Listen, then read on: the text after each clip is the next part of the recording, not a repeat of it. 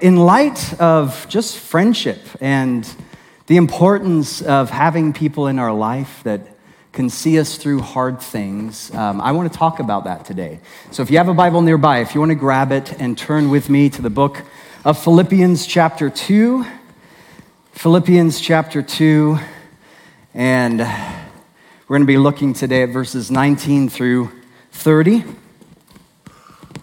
Philippians 2, 19 through 30. You know what else is so cool about being down here today? Is that I get to preach and I am looking at actual faces and not masks. It's so nice.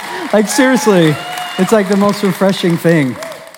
I'm in Portland where the riots come from. Maybe you've heard. Verse 19, I hope in the Lord Jesus to send Timothy to you soon, that I also may be cheered when I receive news about you. I have no one else like him who will show genuine concern for your welfare. For everyone looks out for their own interests, not those of Jesus. But you know that Timothy has proved himself, because as a son with his father, he has served with me in the work of the gospel. I hope, therefore, to send him as soon as I see how things go with me. And I'm confident in the Lord that I myself will come soon. Now go down to verse 25. But I think it necessary to send back to you Epaphroditus, my brother, co-worker, and fellow soldier, who is also your messenger, whom you sent to take care of my needs, for he longs for all of you, and is distressed because you heard he was ill. Indeed, he was ill, and he almost died. But God had mercy on him, and not on him only, but also on me, to spare me sorrow upon sorrow. Therefore, I am all the more eager to send him, so that when you see him again, you may be glad, and I may have less anxiety. So then, welcome him in the Lord with great joy, and honor people like him, because he almost died for the work of Christ. He risked his life to make up for the help you yourselves could not give me. You know, it's been a fascinating year, and that's an understatement. And one of the things that has been so interesting, just to see all these lockdowns that have happened and how people have kind of had to work behind a camera, I think one of the refreshing things has been to really see what it's done culturally, how it's flattened the social hierarchy. Where all of a sudden, you know, all the big crowds are stripped away, and the stages and the lights and all the things that culturally we deem as important. And all of a sudden, whether it's Stephen Colbert or LeBron James or whoever, whatever celebrities are out there, it's like them behind a camera, on Zoom, in their pajamas, sitting in a living room. And all of a sudden, people have realized, like, oh, we're just normal. We're just humans like everyone else. I don't know if you guys saw this a couple months ago. I guess they've even been doing Zoom or court via Zoom. So a court meeting, of course, you have to dress up and you're standing before a judge. It's a really big deal. But instead now, it's just all been done virtually and remotely. And a couple months ago, this was on the news. It was a Zoom court meeting gone wrong. A guy shows up, and he didn't realize that, you know those filters you have on the Zoom thing? He didn't realize that one of his filters was on. In fact, I want to show you guys this. It's so amazing. It's like 30 seconds long. So, yeah, let's check out this video. I believe you have a filter turned on in the video settings. You might want to Can you hear me, Judge? I can hear you. I think it's a filter. It is, and I don't know how to remove it. I've got my assistant here. She's trying to. I'm prepared to go forward with it. I'm here live. I'm not a cat. I can see that. I think if you click the up arrow next to this. That is absolutely amazing. I am not a cat. I think if anything just summarizes the craziness we've been through this last year, that would be it. I don't know about you. There's something like really refreshing when I see those moments of authenticity, when I see, like, you know what? We take ourselves so seriously sometimes. And this last year, in one of the good things at least, is that it's kind of flattened everything out, and it's enabled us to, I think, be a little more open and honest and authentic. Now, I share that because this passage in Philippians chapter 2 is kind of Paul's version of Zoom meeting. It's Paul saying, you know what? I'm going through stuff too. After a couple chapters of sharing all this heady, deep, beautiful, rich theology, the incarnation and Jesus becoming a man, he then kind of narrows down, opens up his heart, shares what's going on, and he says, look, I'm going through stuff too. He opens up about some of the anxiety that he was feeling. He talks about his friends. We'll talk about that today, Timothy and Epaphroditus. He shares about this hard decision he had to make to send Epaphroditus back home. And then he talks about some of the health concerns that he had. And for me, I find this refreshing because this is a side of Paul where he's saying, I'm human just like you, and we can hit the pause button on all the theology, and here's stuff that I'm going through. And in these verses, we see one aspect of Paul's humanness that I find deeply inspiring. Specifically, he talks about how he did life in friendship. As you know, Paul, at this period in his life, he's in jail. He's on death row. He's in chains. He's awaiting his execution. He's going through some really hard times. And yet there were a couple guys in his life that helped see him through those hard times to bring health and encouragement and wholeness to his soul that was under pressure. In fact, notice the language he uses of Timothy. He says in verse 19, I have no one else like him. In verse 20, he says he shows genuine concern. He says for Timothy's welfare. In verse 22, he says Timothy proved himself. He was like a son to me. He served with me in the work of the ministry. And then in verse 25, he talks about his other friend, a guy by the name of Epaphroditus. He says he's a brother, he's a co-worker, and he's a fellow soldier. So Paul is saying, look, even though I'm going through a ton right now, he's in prison, here are some guys that were with me through those difficult times. Here's some guys that are standing next to me when life is falling apart. And this is what sustained me. It's the power of friendship. In the book of Ecclesiastes, chapter 4, Solomon writes, 2 are better than 1 because they have a good return for their labor. If either of them falls down, one can help the other up. But pity anyone who falls and has no one to help them up. That's what friendship is. Friendship is when you have someone in your life that when you're drowning, you're gasping for air, you're struggling, you're hurting, you're going through a tough year, they're by your side. They don't just throw you a lifeline, they are your lifeline. Friendship or lack of friendship can make a vital difference to the health of our soul and even how our story unfolds. Here's another verse, Proverbs chapter 18, verse 24. It says, one who has unreliable friends soon comes to ruin, but there is a friend that sticks closer than a brother. The author here says there's going to be some friends in your life that kind of fill that void. They stick closer than a brother. And I find that interesting that he talks about a brother. Because just because you have a brother or you grow up in the same house as someone or you share the same last name as someone, it doesn't necessarily mean that you're friends with them.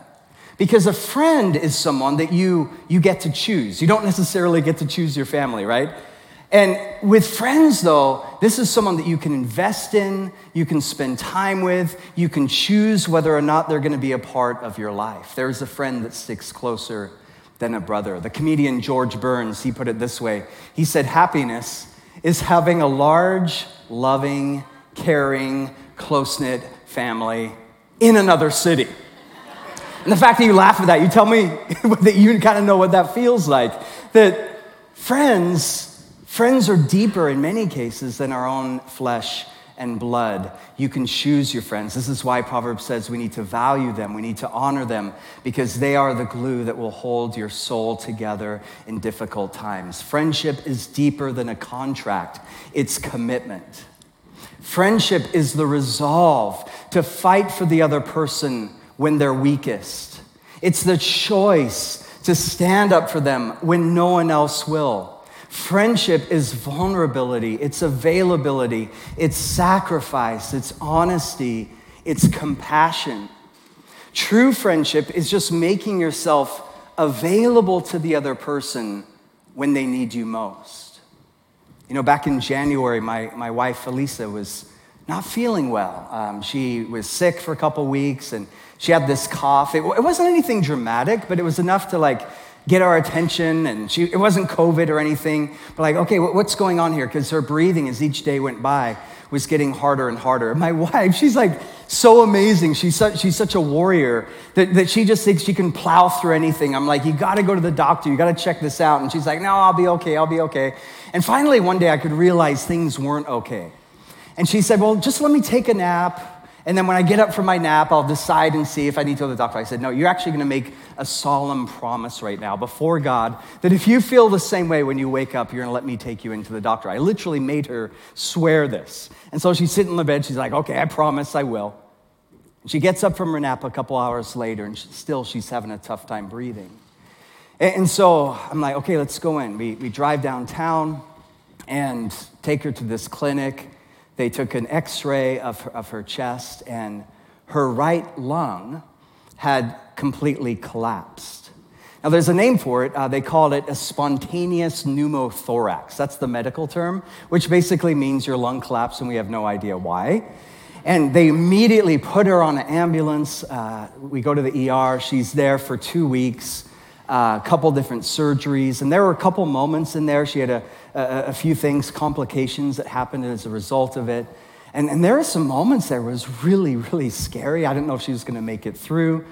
And when you walk through stuff like that, and I know that many of you in this room, you've gone through things this last year.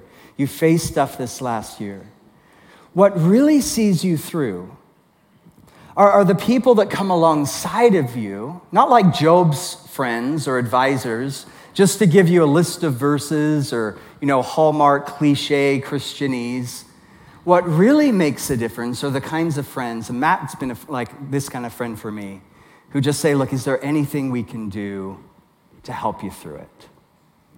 It's been said before that when we honestly ask ourselves which person in our life means the most to us, we most often find that it's those who, instead of giving advice, solutions, or cures, have chosen rather to share our pain and touch our wounds with a warm and tender hand.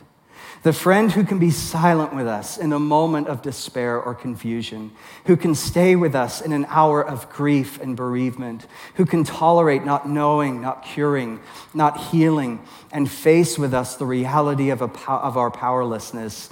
That is a friend who cares. Do you have a friend like that in your life? It's so interesting that when you study science, how science is often doing its best to catch up to what the Bible said thousands of years ago. And when it comes to the art of friendship, that this is something that for thousands of years, God has been telling us and communicating to us through his word, through the prophets, through Solomon, through his son. And yet now, over the last 5-10 years, there's been a ton of research in the world of science showing just how beneficial friendship is to our physical health. I wish we had hours to talk about this, don't worry. But let me just give you 6 real quick bullet points on how friendship really can make or break your health. It's fascinating. Number 1, friendship. Did you know friendship extends your life? So there's all kinds of evidence now that shows if you have strong social relationships, you are on average less likely to die prematurely. Number 2, friendship makes you healthier. When you look at biomarkers such as BMI, blood pressure, inflammation, those on average who have deep ties of friendship are much healthier compared to those who live in isolation. Now, there's been a lot of conversation about this over the last year. I don't know what it's been like for you guys down in Grants Pass. It feels like a different planet down here in a really good way compared to where we've been living.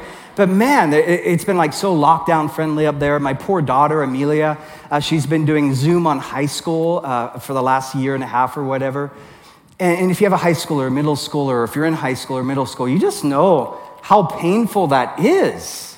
Like a season in life where you need connection and friendship, and you need people in your life to help you through stuff and help you decide things and to encourage you. And what I'm seeing right now is a spike of anxiety and depression that is a byproduct of isolation. We weren't meant to be alone, right? In the book of Genesis, God created the world in 6 days. He made the mountains, and he said, "It is good." He made the stars, and he said, "It is good." He made rivers, and he said, "It is good." He made Edgewater and this amazing sanctuary, and he said, "It is very good," right? And then he made man, Adam. He's like, "It's not good," right? It's not good for man to be what? Alone. So he made a woman. Took one look at him, and he's like, "I can do better than that." And that's when he made the woman, right? We weren't meant to be alone. We need one another. And science is now saying, hey, just for our physical health, our mental health, we need one another. Number 3, friendship is good for your brain. A 2012 study from the Netherlands found that one of the key risks for dementia and other cognitive disorders is loneliness, but those who have thick social bonds are at lower risk. Number 4, this one's huge. Friendship helps keep you motivated. This is so true. If you have a friend who maybe they start a diet or a new spiritual practice or they start working out or whatever, it encourages you, right? It inspires you. But on the flip side, if you have people in your life who are cultivating unhealthy practices, did you know science is now saying you are 57% more likely to go down the same path? So if you came up afterwards and we shook hands and I was still up here and you grabbed my hand, it would be a whole lot easier for you to pull me off the stage than it would be for me to pull you up on the stage. And so too in the friendship circles that we have in our life, we need to be careful. Sure, we're evangelists, we're missionaries, we need to be looking for people to reach up and help and encourage, but we also need people in our life who can come alongside of us and lift us up and inspire us and encourage us. Now science is saying, hey, it's going to help you keep more motivated and healthy at every level if you have those friends. Number 5, friendship helps you survive hard times. Again, study after study has shown that when you go through things like unemployment or divorce or disease or pandemic or whatever, a key factor for you coming out on the other side of that is friendship. Number 6, friendship provides stability in an ever-changing world. We live in a time where everything is uncertain, right? Politics, the virus, social unrest, the economy. But God has given us certain rocks in our life, people that we can go to who will anchor our soul and keep us strong and focused on Jesus when everything else around us is falling apart. Proverbs 17 verse 7 says, "A friend loves at all times." Now here's the question. How can I be that kind of friend? How can you be that kind of friend that loves at all times? And another question related to that is, how can I get and cultivate those kinds of friendships? I know even talking about friendship today, there are 2 kinds of people in this room and outside. Some of us, in fact, the stats tell us, this was about a month ago, the Pew Research, they came out with this new study on loneliness and what this last year has done to people. Did you know that 67% of Americans say that they feel profoundly lonely right now? That's a heartbreaking stat. So roughly 2/3 of us in this room, if we're honest, would say, yeah, I'm going through a season of loneliness. 2 groups of us. Some of us, you hear a message on friendship and you're like, man, your heart is warmed because someone comes to mind. Maybe you're thinking of texting them right now. You're like, this sermon is about you. Thanks for being that kind of friend to me. But then statistically, 2/3 of us, it leaves a dull ache in our heart because for whatever reason, this last year has been profoundly lonely. It's been difficult. It's been hard. Maybe because of all that's happened politically or what's been going on with the virus or relocating or whatever. It's been a year where you've maybe lost some friends or you're looking to get new friends. And you're in this space right now where I share these verses with you, but it's more than a verse because you're like, yeah, I'm there right now. I need a friend that's going to stick closer than a brother. I need someone who is going to help me through this difficult patch that I'm in. And if you're in that space, I want to share with you 3 thoughts I hope can be really, really encouraging to you, things that the Lord is walking me through right now. Number 1, true friendship is rare. It's rare. Proverbs 27 verse 9 says, friendship is like a rare perfume or a sweet food.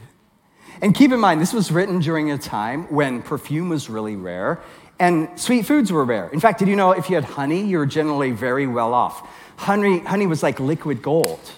So in the book of Proverbs, Solomon's like, if you have a friend, it's like having something as rare and costly as perfume or honey. In other words, if you have that person in your life, you need to treasure them and honor them and value them. But if you don't have that person in your life right now, you need to give yourself grace.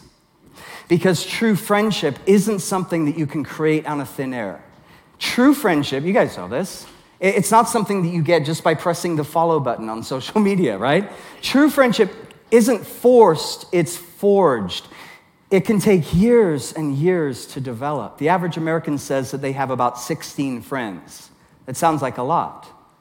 But then you begin to dig into it and you find out those 16 people are really just acquaintances. They're people that they work with. They're people they know from their past or whatever, or follow online. And then you ask the deeper question, okay, who can you trust? Who's a confidant in your life? And they say, on average, it's about 1.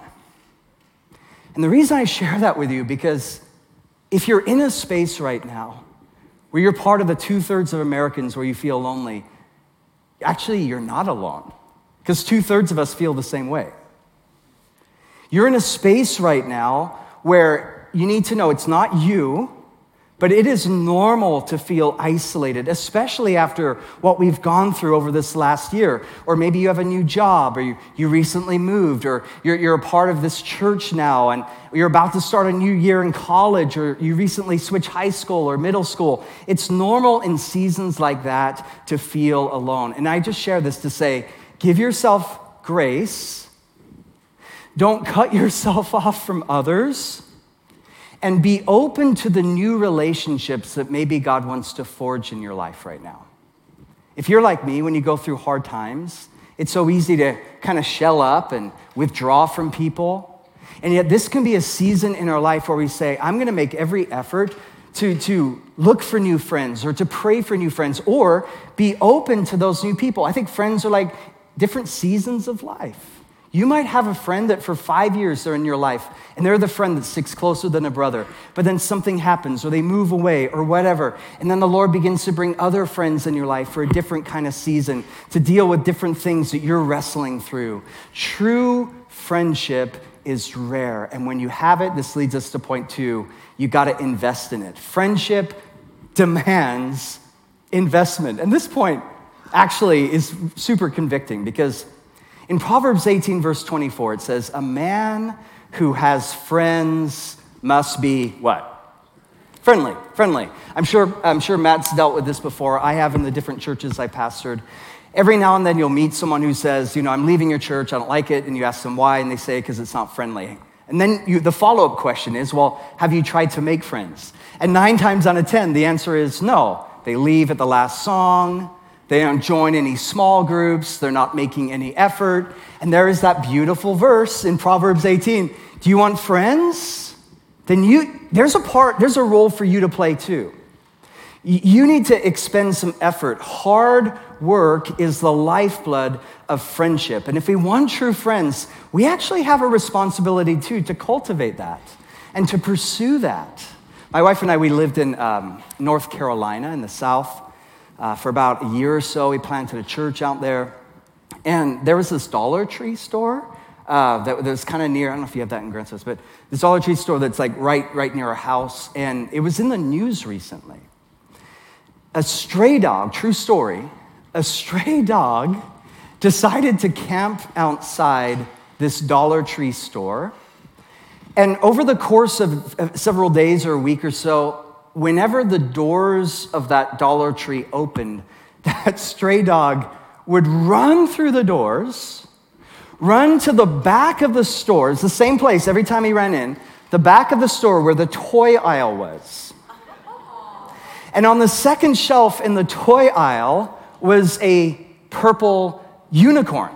It was always the same one. He just was obsessed with this thing. He would grab the purple unicorn in his mouth. He would turn and make a run for it, back through the store, outside those doors. And the employees got used to it over a few days. They'd chase him down. They grab that purple unicorn. They bring it back, put it on the second shelf. And sure enough, an hour or two later, he'd zip through. There he goes again. He did this over and over and over again. They don't know what to do. So finally, they're like, okay, we got to call the animal control people. They call them up. They show up at the dollar store. They go in. They grab the dog, and they put him down. It's a real sad. I'm kidding. They didn't do that. You're like, why are you telling us that?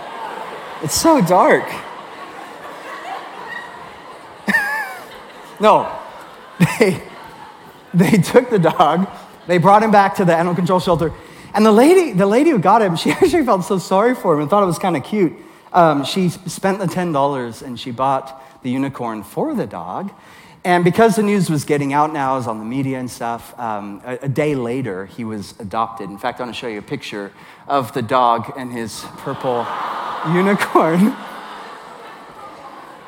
Friendship looks something like that. Friendship is when you have someone in your life and it's like they're your purple unicorn. It's like, you know what? God's put you in my life. I'm going to chase after you. God's brought us together, and I'm not going to let this thing die. God's given me a heart for you, a passion for you. And I want to see how you are. Text messages, calling them up, FaceTime, driving to their house. You are invested in their life. Who is your purple unicorn? Some of you are texting someone right now, and they're really confused. You're like, you're my purple unicorn. Let's talk about that later. If you want friends, then you need to be friendly. Friendship is pursuit. It's faithfulness. When the door cracks open in their life, you're there. When they go through stuff, you're there. When they're hurting, you're there. So often we want to outsource our friendship to luck and chance, but in reality, true friends are not born, they're made. And that means if you want good friends, you need to get outside of your comfort zone and put in the hard work of getting to know them. What makes them tick? How are they wired? What brings them joy? What are they struggling with right now? What are they walking through right now? It's investment of memories and moments. It's building a framework of emotional, physical, mental, and spiritual awareness. It means that you need to be vulnerable too, and opening up yourself to the possibility that in the process of forging those kind of real friendships, you might be hurt. There's again another verse in Proverbs that says, faithful are the what? Wounds of a friend. You know how some words don't really seem to go together? You know, an oxymoron, you're like wounds and friend. They don't seem to go together, like, you know, Dodge Ram, right? Or government intelligence. Like, there's some words you're like, that doesn't really seem to go together. Wounds and friend, like, I want the kind of friends who just affirm me and say the best about me and don't challenge me. Well, is that really friendship? Because true friends are those who care enough to confront. They don't just tell you what you want to hear, but what you need to hear. And I think one of the ways you can know they're your friend is that if you mess up or if you fail in some epic way, and we all do, we all go through those times of where we make mistakes, where we're hurting, where we're struggling. A true friend is one who's going to stick around to help you see where you fell. That's only part of it. Anyone can help you see where you fall. Anyone can help point out your mistakes. It's called Facebook, right? But it takes a true friend to say, I'm not just going to point out where you fell. I want to help you get back up, and I want to walk with you towards your healing. A true friend is someone who is there, not just with you in your success, but in your failure. A true friend steps up when life has let you down. And if you want that kind of friendship, then we need to cultivate a radical pursuit. You need to go after them. You need to love them. Is there anyone in your life right now that maybe you've just kind of let the friendship die? You haven't checked in on them. You haven't asked them how they're doing. It's been a while since you've really opened up your heart with them. What would it look like for you to say, hey, I need you in my life, and I want to be a good friend for you. Let's take this deeper. And finally, number 3, friendship thrives in grace. Man, this point is so huge. We live, again, this is like a different planet down here in Grants Pass, but up in Portland, like the rallying cry, especially of the emerging generation, is this word justice. And the Bible has a lot to say about justice, and that's great. But one thing that I think that we've forgotten in this moment in which we live, and we see this all across the nation, is that in our pursuit of justice, if we take justice apart from pursuit of God and loving God and seeking God, what you have is justice without grace. And so what we see right now in this moment in which we find ourselves in is all these people talk about justice, but because there's no grace, there's no forgiveness, what that turns into then is cancel culture. What that turns into is bitterness. What that turns into is shaming the other. And I think one of the things we've forgotten in this time in which we live is how to love well, and how to listen well, and how to learn, and how to empathize, and how to forgive. And again, I don't know about you, but I have seen so many friendships poisoned over this last year. Poisoned by politics, poisoned on responses to the pandemic, poisoned by fill in the blank. I'm seeing people just angry and bitter and going after each other. People had lifelong friendships with one another. Now because of some political disagreement or whatever, it's like, I'm not talking to you anymore. I've sat down with people at our church who went at it online. And it's so funny that how people act online versus in real life. These two people were just like, seriously, the amount of hate and vitriol. And then I sat them down in the same room, and like the moment they walk in and see each other, like, oh, good to see you. Like, it's amazing how when we just kind of step behind the virtual wall and see each other face to face, what a difference that can make. And I think what we need, I think if we're going to see revival, actually, if we're going to see a fresh work of the Spirit in our nation, if we're going to see God heal some of the wounds that exist in our country, more than ever, we need a revolution of grace. And the church needs to be the one that leads the charge. The church needs to be the place where we take a deep breath and say, okay, is this disagreement worth destroying a friendship over? Is this worth burning that bridge over? What would it look like for us to be the healing presence of Jesus? Because if friendship demands 100% conformity, if that's what we want, that's not a friendship. That's just a mirror, right? If you want someone who just looks like you and acts like you and thinks like you and votes like you, you're not describing another person, you're describing you, right? True friendship means we need to open ourselves to the possibility that we could be challenged and changed. And it's accepting the beautiful mess of the body of Jesus, because like any body, there are different parts. Every single part of us have a different part to play in the body of Jesus. Some of you are the feet, you have a heart for mission. Some of you are the knees, you have a heart for prayer. Some of you are the mouth, and you have a heart to share truth. Some of you are the ear, and you have discernment. Some of you are the appendix. We don't know what you do, but we're glad you're here, right? We all have a different part to play. And that's a beautiful mess of being part of the body of Jesus. When there's people in the same room, you may not see eye to eye politically, but you can stand shoulder to shoulder and worship the same God. And we come to the same table, and we eat and drink together, and we worship together. And in a time, not this church, because you guys are so healthy, but you guys are so rare right now.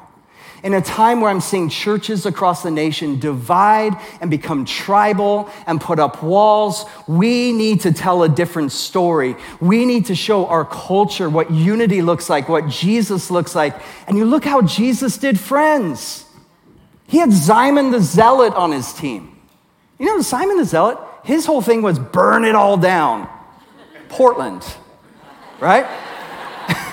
And then he has Matthew the tax collector, who worked for the government. These were his disciples. John, who wanted to call down fire on a village. Peter, who betrayed him. Thomas, who doubted him. And Jesus said, I no longer call you servants, but I call you friends. And shortly after he said that, Jesus showed us what true friendship looks like.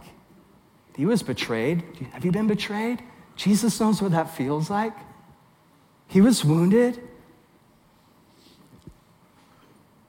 And Jesus went to the cross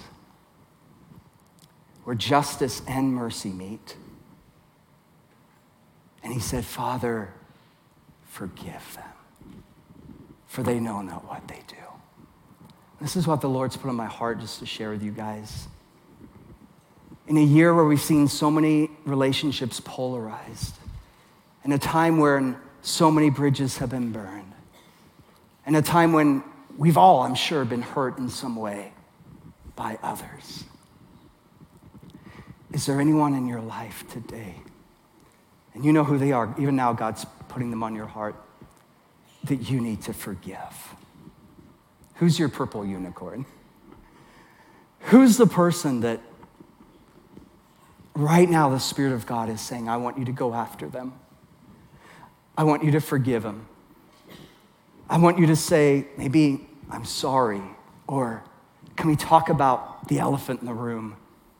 Is there someone in your life right now that you need to forgive? And forgiveness isn't the instant restoration of trust. This is important to say because there are some people in our life that honestly are a toxic presence, and the best thing that happened to you was for some space to happen between you and that person. So I'm not saying there has to be instant restoration of trust, but you can still forgive so that you can be set free. Corrie ten Boom, she knew a thing or two about forgiveness, by the way. She was put in a Nazi concentration camp. Horrible things happened to her. After she got out, really the rest of her life was centered on this beauty of forgiveness. And this is what she said. And I leave you with this. If you've ever seen a country church with a bell on the steeple, you'll remember that to get the bell ringing, you have to tug a while. Once it has begun to ring, you merely maintain the momentum. As long as you keep pulling, the bell keeps ringing. Forgiveness is letting go of the rope. It is just that simple.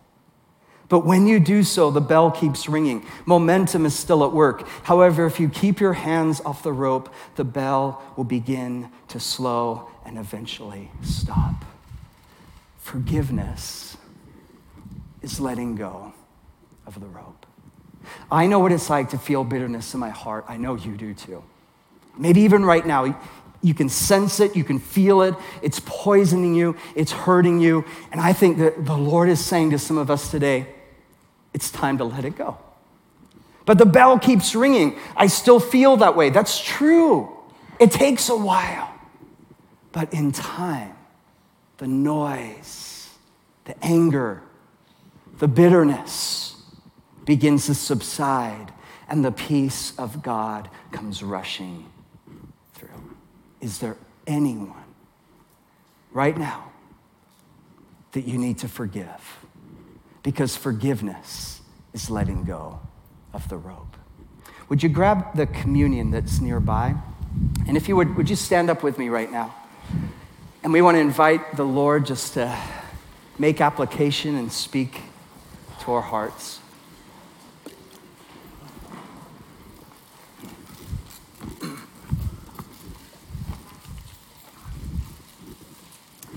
Would you pray with me?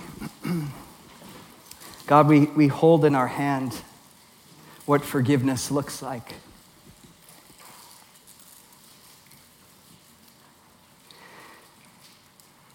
And when we're holding the bread, when we're holding the cup, God, it's impossible to have anything else in our hands. And I pray, Lord, for my brothers and sisters. I pray, God, for this beautiful church. And I pray especially, Lord, for any who are in this space who have just been hurt by someone, who are struggling in this area of friendship, who feel lonely, who feel lost when it comes to relationships. Lord, I pray that your healing hand will begin to work in their life. You bring wholeness where there's been brokenness, where you bring peace, where there's been betrayal. And Lord, would you show us how we can forgive even right now. Is there anyone right now the Spirit is bringing to your heart saying you need to forgive that person? Is there anyone today that after this service is over, you need to grab your phone and call them up or send them a text message or drive over to their house? Is there any bridge that's been burned in your life that God wants to repair?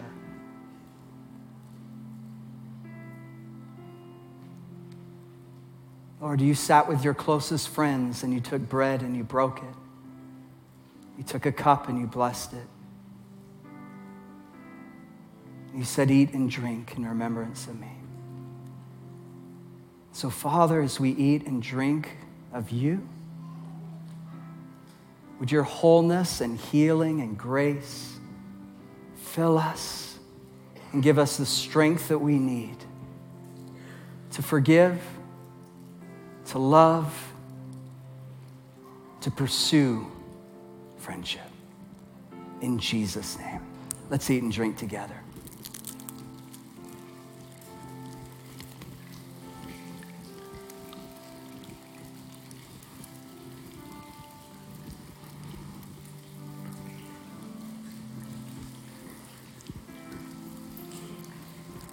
Such an honor to be here with you guys today. Thank you. Thank you so much. Love what God is doing here.